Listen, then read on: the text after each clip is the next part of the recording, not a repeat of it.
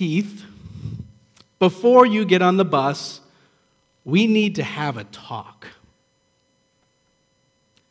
I was in 6th grade, and by then I knew whenever "we need to talk" was said in that tone, I needed to listen and take whatever came next seriously. You see, I was excited that day because for the first time, I would not be riding the bus home. No, I would be walking with the exodus of middle school students that migrated downtown Hudson, Ohio at 2:30, a phenomena I think happens to this day.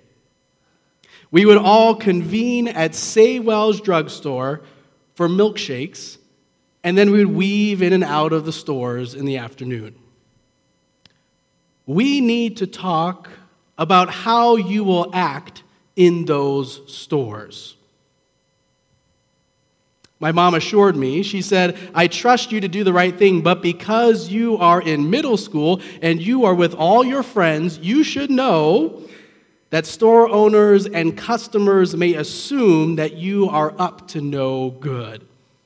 They may even follow you around or ask you to leave if you are not there to buy anything. And if they do, be kind to them and do what they ask." My mom was looking out for me and my friends, but it was unsettling to think that just because of my age and that I was in a certain space, that people would judge me and assume that I was up to no good. However, we all judge, right? We all judge. You're at the movies, waiting for the premiere to begin, and you're waiting, and the trailers come on the screen, and after every trailer pops up, what do? You talk to the person next to you about what you just saw. "Oh, that has Tom Hanks in it. We should go see that one. That trailer was really violent. Who goes to those movies?" Or if you've ever been at an airport terminal and you're watching a flight come in from Florida and you think, do they know that it is Ohio and January? Do they know that? We judge. We critique.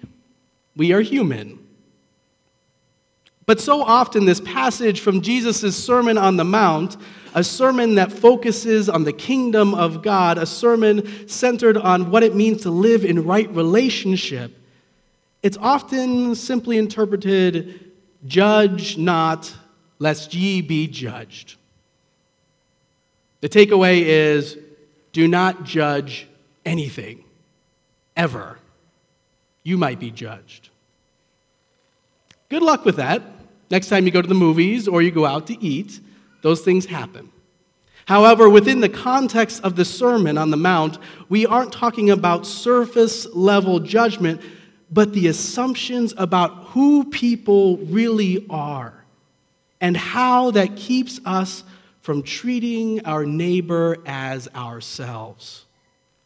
To see a group of middle schoolers and assume that they are up to no good, instead of kids just enjoying their independence and being out of school. But I invite you just to think about your own lives. Has anyone ever assumed something about you because of where you grew up, your age, your gender, the way you live your life, or who your parents are? Did it show up in the way that they treat you? Did it affect what you could do or where you could go? The truth is, you are more than that judgment or that assumption. Jesus is teaching the disciples, and I wonder if the disciples were judging the people that often came to Jesus. To put Jesus' ministry in context, it was with the poor and the marginalized. It was with the people who were often rejected, left with little or nothing to live on. They were people who were sick that needed healing, those who did not have enough money to buy food that they needed. And so I wonder if the disciples' judging was making unfair assumptions about those they served. Because they did serve them, but something was holding them back from really serving, from really building relationships, seeing the others as their brothers or sisters. There was something obstructing that bigger picture, the kingdom of God. So Jesus teaches them, how can you help others or serve others by taking the splinter out of their eye when there is a log, that's a visual, a log in your own eye? To follow Jesus and to be the hands and feet of Christ is more than just yes, but it requires us to assess, to inspect the biases we carry so that we can move together in faith, where we can fully serve and help bring about God's vision of a community where people care for one another and support one another. However, in order for that to be realized, in order for the kingdom of God to come on earth, that log, that judgment, that bias, that assumption must be removed, and it cannot be ignored. In response to Tyre Nichols' killing, parents of black and brown children across the country have had to pull their children aside to say, we need to talk. Because as we watch the horrific video of yet another unarmed black man killed by ones that swore to protect them, parents continue to tell their children of color that I know you are good. And I know you may not be doing anything wrong. I know you have a good heart. But because of how you look and because you live in this society, you will be judged and presumed dangerous on sight, even by those that have swore to serve and protect you.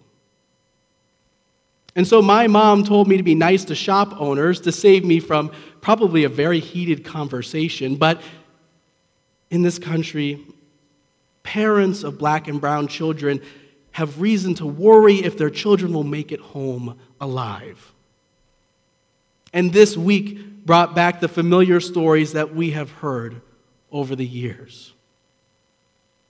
In 2014, New York, officers wrestled Eric Gardner to the ground on suspicion of illegally selling cigarettes. While in a chokehold, he uttered the words, "I can't breathe," 11 times. He died because of that interaction. 2014, in Cleveland, Ohio, Tamir Rice, 12 years old, was shot dead after reports of a male who was probably a juvenile pointing a gun that was probably fake at passerbys. He was 12 years old. 2016, St. Paul, Minnesota, Philando Castile was pulled over for a routine check and was upfront that he had a license to carry a weapon, and he told them that he had one in his possession. He was shot and killed as he was reaching for his license, and his girlfriend next to him in the car.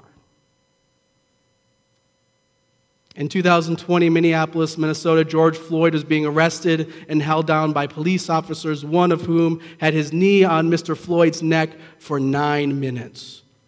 And officers heard the familiar words, "I can't breathe," but did nothing. 2020, Columbus, Ohio.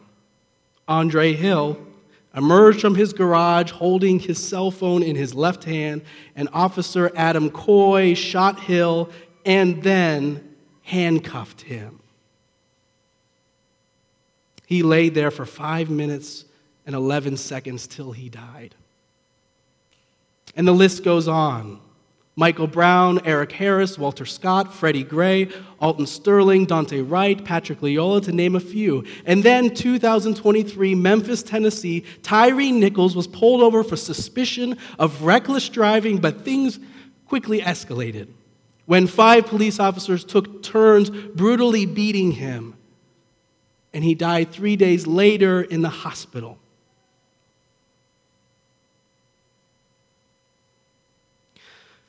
I think we can all agree that law enforcement is a difficult position where people are asked to put their lives on the line day after day. Families worry if their loved one will come home. There is no denying that the challenges that face police officers these days are tremendous. And there are unrealistic expectations heaped on them, and frankly, things they should not have to do. But it is clear, and always has been, that people of color, those who are not white, are often treated guilty before proven innocent. When deadly force is quickly deployed on black bodies suspected of reckless driving, suspected of selling illegal cigarettes, carrying a reported fake gun, or coming out of their own garage. The pattern points to a way of being that is other than God's ways of being. And so as Black History Month begins, some politicians are banning the teaching of U.S. history, censoring the atrocities done to African Americans and other oppressed groups, knowing that when you tell the story and you unpack what is going on, it points to what we see going on today. And instead of growing from it and maturing and writing a new narrative, the truth is being banned. Jesus tells his disciples for the kingdom of God to become real, for you to live in right relationship, to truly be the hands and feet of Christ, you must remove the log that is in your eye. White supremacy is a log in every American eye. And as Christians, as white Christians, we have some work to do. And this is important if we want to walk with Christ, who fully reveals a God that desires peace and safety for all people, not just some. And so, as people of faith, how, you may be wondering, how can we begin to remove this log? I believe the first is grace. First, giving yourself grace that this is confusing. Giving grace if you don't have the right answers. Give yourselves grace that your experience of growing up does not match those who are black or brown or marginalized. Do not be too hard on yourself, but give grace to not know all the answers. Give grace to grow, and a grace that Jesus extended to his disciples as he taught them the challenges of what it is to mirror God's ways in the world. And the second way we can remove the log comes from Walt Whitman, or Ted Lasso, if you've ever watched Ted Lasso, who said, "Don't be judgmental, but be curious." Don't be judgmental, but be curious. Instead of defending or becoming offended, ask why. Why does this keep happening? What is it like to be a parent of a black and brown child these days? What is it like to be an unarmed black man waiting for the police officer to give him an innocent ticket? What is it like to be an officer that holds some biases against those that do not look like them and doesn't know where maybe some of their fear is coming from? Don't be judgmental, but be curious. The good news for us today is that the only one that gets to judge is God, and God alone. That God made each of us in God's very own image, and so removing whatever log that is in our eye will help us only to see the beauty that is God in everyone we meet. No matter where they grew up, no matter their age, their race, their religion, or their occupation. Then and only then can we help remove the specks in the eyes of others. Amen.